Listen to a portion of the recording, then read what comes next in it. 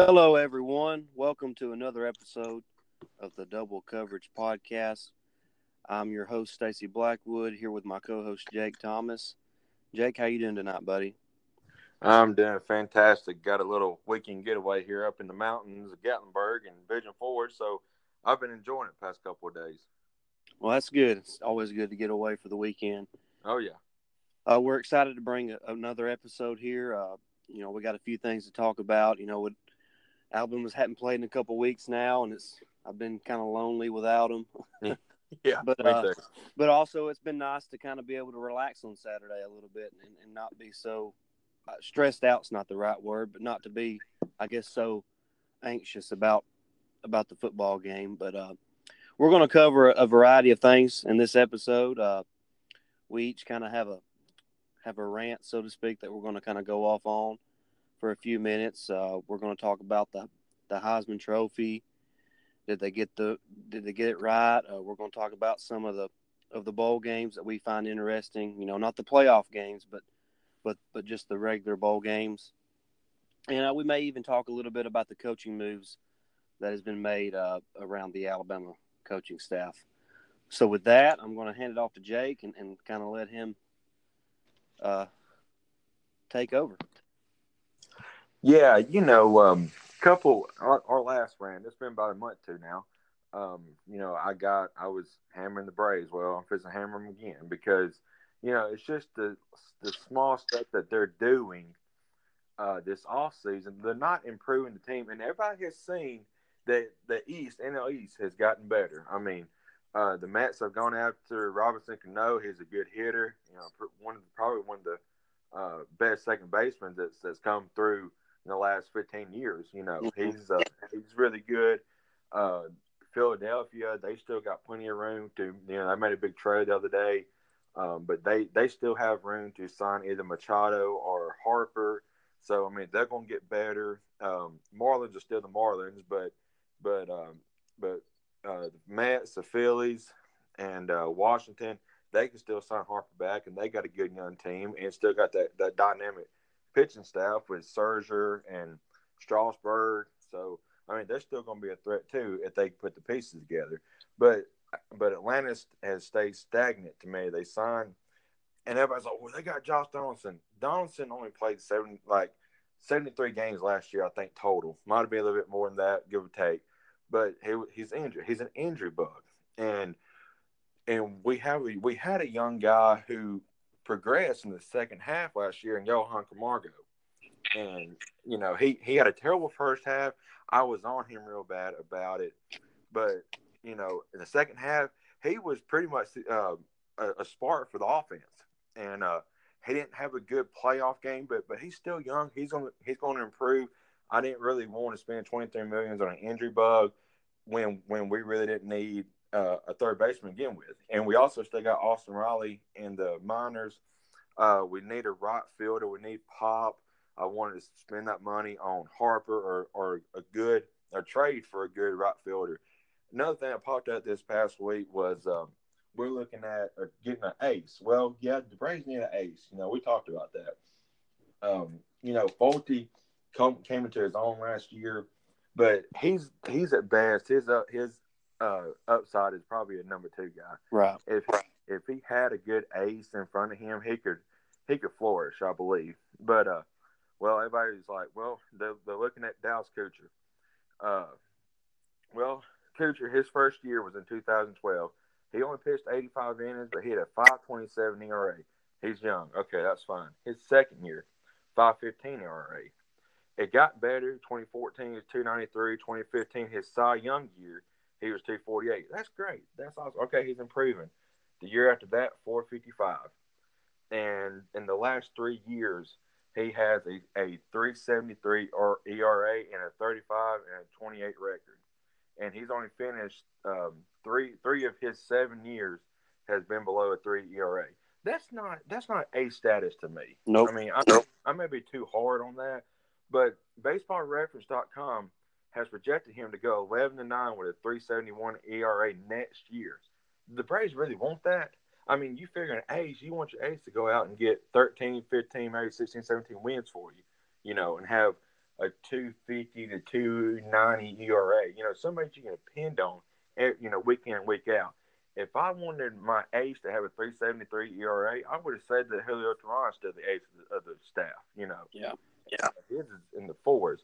I believe that if we really want to contend, we've got to have a true ace. To go with Folty, we got Soroka coming back. We got Tukey, who looks amazing from a little bit we've seen. We still got to figure out what we're going to do with Newcomb. He's up and down a lot last year. He had flashes, especially against the Dodgers when he had another hitter going the ninth. Then the next game, he just blew it. He's all over the place. And then we also signed Brian McCann. I'm mad about that. Yeah, it's a feel-good story, but I don't want feel-good stories. I want, being a Braves fan, I want a championship. And it just seems like this franchise is always going after the feel-good story instead of contending for the World Series title like they should be. Yeah, kind of to add on to that, it seems like the Braves are okay with just sticking with the young talent they have and seeing what they can do with that and just adding a few small pieces instead of trying to make a big splash sign. Right. But, the Donaldson thing is really – and he may wind up playing really well for the Braves this year. But like you said, it wasn't really a position of need, especially the way Camargo finished the season. Yes. And, it's just kind of, I don't know, it just leaves a bad taste in your mouth as a Braves fan, knowing what this team's potential is with the young talent. If you sprinkled in some veteran leadership and an ace on the pitching staff, what this team could do in the postseason. Yeah. And you did it against the Dodgers. They were an ace away and maybe another big bat in the lineup away from being able to contend for the National League. Yeah, and one more thing to add, I love the Braves, but we know they don't like to spend money. Well, and we have, like you said, we got a good young Nicholas, but in 2024, Acuna comes off the books, and so does Freddie Freeman. I believe Albies as well. Money that we've got to keep them. Somebody, and it's probably going to be, it's probably but I mean, I just hope that the Braves find a way to spend that money and go after and keep our nucleus that we got. But time will tell. Right. Yeah. It'll be, obviously it's a long off season and other things could happen, but right now it doesn't seem like the Braves are going to have that, splash sign in the free agency market. Yeah. But what's your roundabout, buddy? Well, I just wanted to, especially last week, I think it was maybe Thursday, there was a lot of talk, or it might have been earlier in the week last week, I can't really remember, about expanding the playoff and how a lot of the leaders that are on the playoff committee, such as Barry Alvarez and such, have thought that maybe they need to expand the playoff to 8 teams. And to me, I like the 4-team playoff, and the reason I like the 4-team playoff is because there's more than one reason, obviously, but the biggest reason is because you want to make sure the championship team at the end of the season is a worthy champion. Right.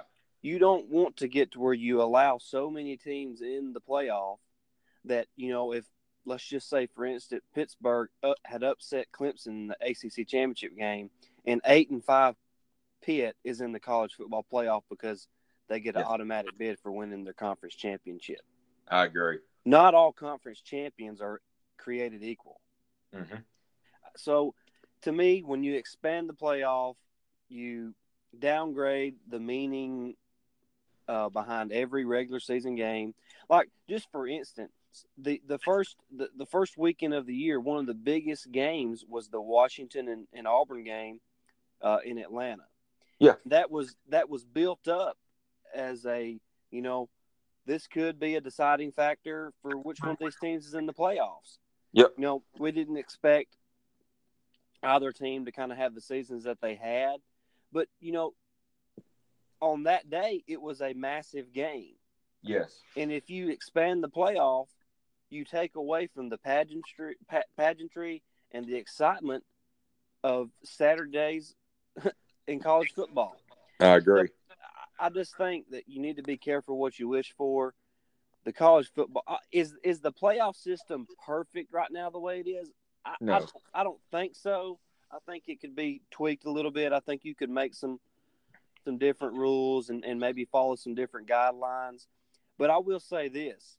To me, if I had it my way, what I would do is the Power 5 conferences would secede from the NCAA and make their own college football, power conference or power collegiate athletic association or something, and they would be the only conferences that were allowed to play in the college football playoff. And if teams like Central Florida want to be a part of that, they can join a conference. That's right. Fine. But to me, I would rather it stay the way it is. And people want to say, well, it would maybe Alabama wouldn't get. I mean, do they not realize if it's an 18 playoff, Alabama's going to get in every year? Yeah. I mean, they've already been in every year, but they're going to get in every year. I mean, how would they feel when a 9-3 Alabama team goes to the playoffs and then they win the playoffs? How stupid are they going to feel for 1-18 playoff then? Yeah, exactly. So, just be careful what you wish for. That's really. It's not really a rant. It's just kind of, let's don't put the cart before the horse. The 14 playoff to me is working pretty well. I thought the BCS worked pretty well. I did too. I want to add something to that if you don't mind. Go ahead. I agree with you. There might be a little few tweaks that they need to do on the playoff. My biggest issue is, they need to figure out if it's the 4, conference champions or the 4 best teams, because you hear both in each argument. No doubt in my mind, if they want the 4 best teams, one of the 4 best teams got put out, and that's Georgia. There's no doubt in my mind that Georgia's one of the 4 best teams in the country right now. So they need to tweak that just a little bit. If they're either they're going to say the conference champion goes or the 4 best teams goes.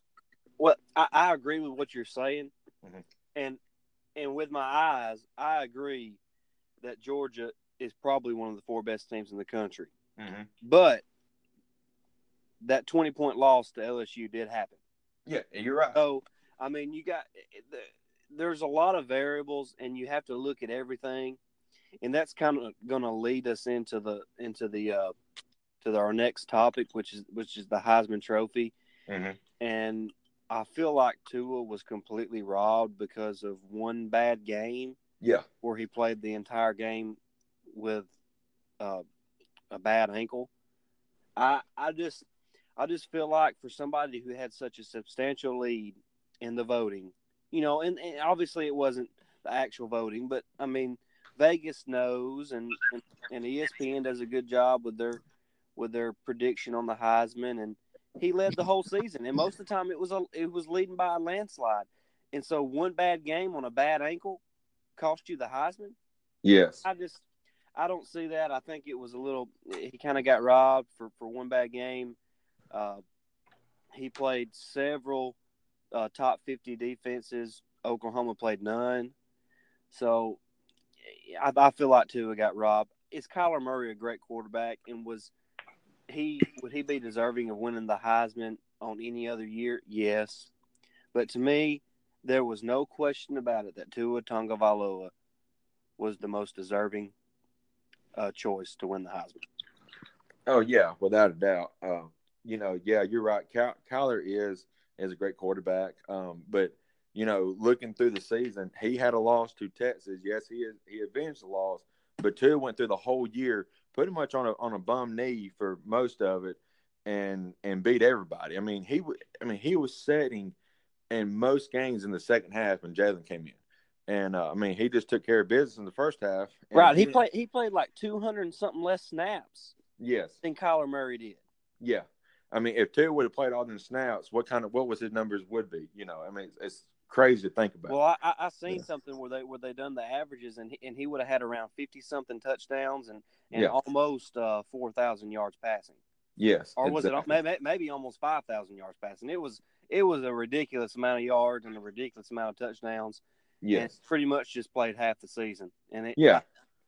so you're gonna I don't get it. To me, it was a no brainer. I And agree. I know that I said in one of the podcasts, I think it was after the SEC championship game, and you say things, kind of in the heat of the moment. And I was obviously disappointed in the way that Tua played in the SEC championship game. And I kind of thought that the voters would pick Kyler over it. And I understand it, I guess you could say. I just don't think it's right. And to uh, to just use that one game against him Yeah. just doesn't seem fair to what Tua done the entirety of the season. And like you Yeah. said, his team never lost. Exactly. Yeah. Kyler Murray's team did lose, and you Yeah. can say, well, he has a bad defense. Okay, Well, why is that Tua's fault? yeah. Exactly. Yeah. Yeah. And I think we only was losing for like what 54 seconds total the whole season. Yeah, I think it was against Ole Miss. They had that first throw, deep throw, and got a touchdown. Then we come back and blew him out of the water. Tua took care of business every time he was on the field.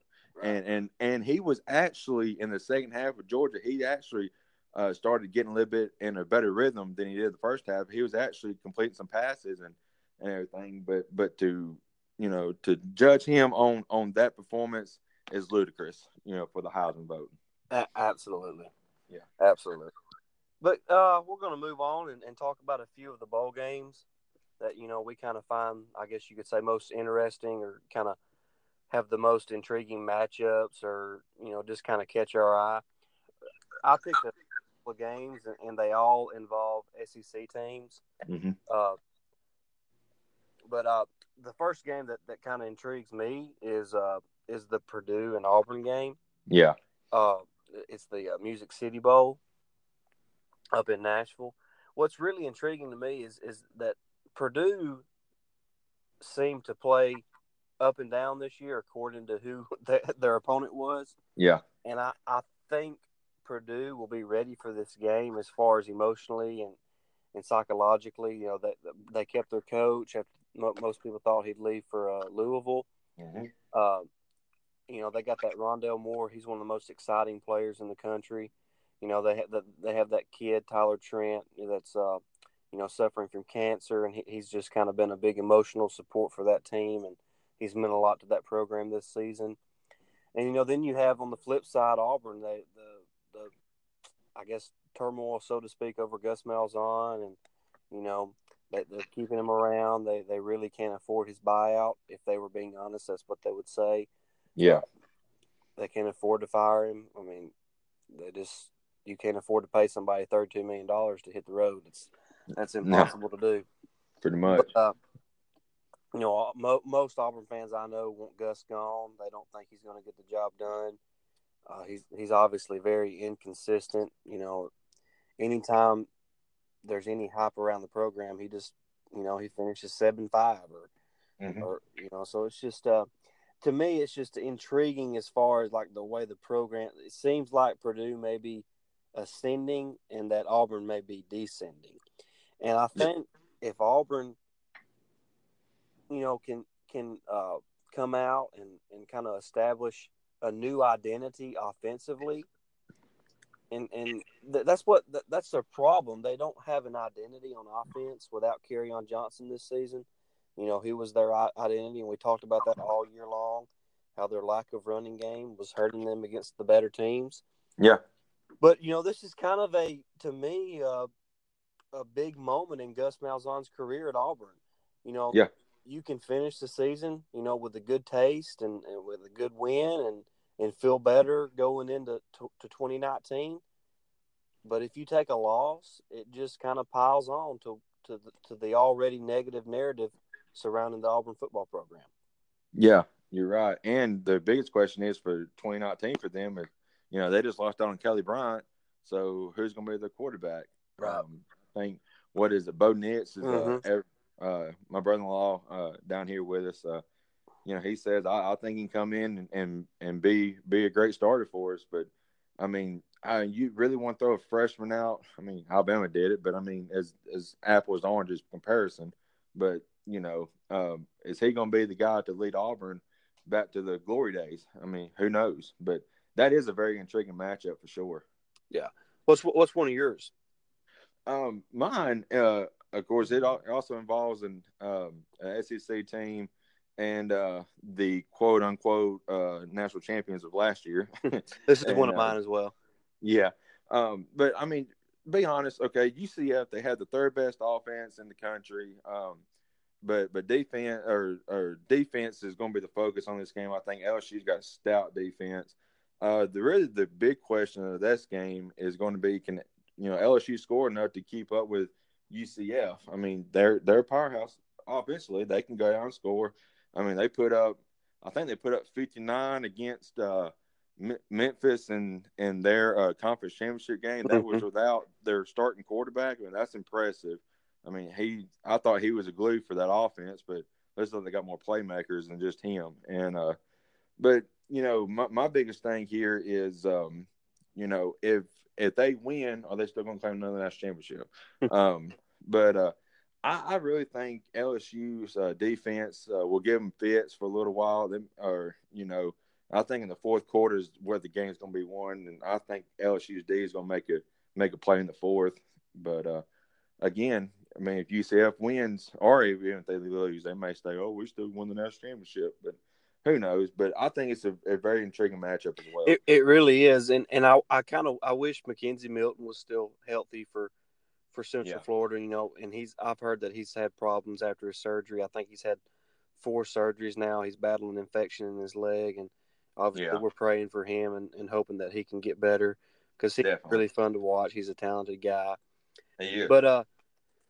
But it really is an intriguing matchup because of the paradox of Central Florida versus the Power 5 schools, and and it's just it'll be fun to watch. I kind of wish Central Florida would have been matched up with Georgia because I feel like LSU is not really a good matchup for the SEC. I mean, because LSU struggles to score points, and they're going to have to get into the 20s and maybe even into the 30s to win this football game. So it's going to be a really intriguing game. I think LSU will have some success running the ball. I don't know how well they can sustain drives in this game and how well they'll be able to punch the ball into the end zone because they're going to have to score touchdowns. Yeah. That they can't rely on the field goal unit to win in the game. Obviously, they got a good kicker in Cole Tracy, but they're going to have to score some touchdowns and they're going to have to make some plays defensively. Maybe a turnover, a pick six, or a scoop and score, or something like that to kind of flip the game to their advantage. But it really is a good matchup. Another SEC game that I'm looking forward to is the Florida-Michigan game. I feel like Michigan is probably going to come out with something to prove the way they finished the regular season against Ohio State. I think they're a much better team than Florida is right now. But I do think Dan Mullen is a good enough coach to keep this game close. So that game's intriguing to me. The Mississippi State and Iowa game is another one that I picked out. They're really closely identical teams. Iowa always plays tough defense. Mississippi State, to me, is one of the best defensive teams in the country. Yes. So I feel like Mississippi State may have the edge in that game, but all these games are really good matchups. They're really a coin flip game. I wouldn't know who to pick. If somebody put a gun up to my head and said you got to pick a winner, I wouldn't know who to pick. Yeah, you're right. And one more of mine. I'm just interested in it because of the status of that program. But UAB in Northern Illinois, like we said, UAB a couple of years ago didn't even have a program, and now I think they just had a 10-win season. And I'm surprised. Bill Clark just signed an extension. I think a 5-year extension, but that's a testament that he wants to stay with this program. But I mean, he could be a lot for any big name school out there. I mean, he is a great coach, and what he's done with this program since their return has been outstanding. It's unbelievable. It really has been, and I feel like he is committed to UAB. I think it would have to be a big time job for him to leave UAB. I think he was connected to the program and just committed to what they have built there and what they're going to build down there in Birmingham. And so we wish him the best. Obviously, it's a state school, so we wish the best for that program and Bill Clark, and I look forward to watching that program grow. Yes, I agree. But before we wrap this podcast up, I want to congratulate Mike Loxley on getting the head coaching job at Maryland. Obviously, that's kind of his home. He's recruited a lot of kids around that program and in the Maryland area and Washington D.C. So he's got connections there. I think he does a good job. Depending on who he kind of hires around him and fills on his staff. So we wish him the best as he takes over that head coaching job as soon as he's finished. Hopefully, winning another championship for Alabama. Yeah, and definitely. Also, I'm glad to see that Saban is going to promote Dan Enos to be the new offensive coordinator. I don't think we can talk enough about the job that Dan Enos has done with the quarterbacks down there. Jalen Hurts is a totally different player than he was this time last year. He is drastically improved, and I think Dan Enos has a lot to do with that. And I agree. Nice to see him get that coordinating job. I think he's a really good coach. He had a few good years at Central Michigan as their head coach before he went to be the offensive coordinator for Brett Bielema in Arkansas, and he done a great job with the was it Allen brothers? Was that their last names at Arkansas? Yeah, I think so. He done a good job with them there.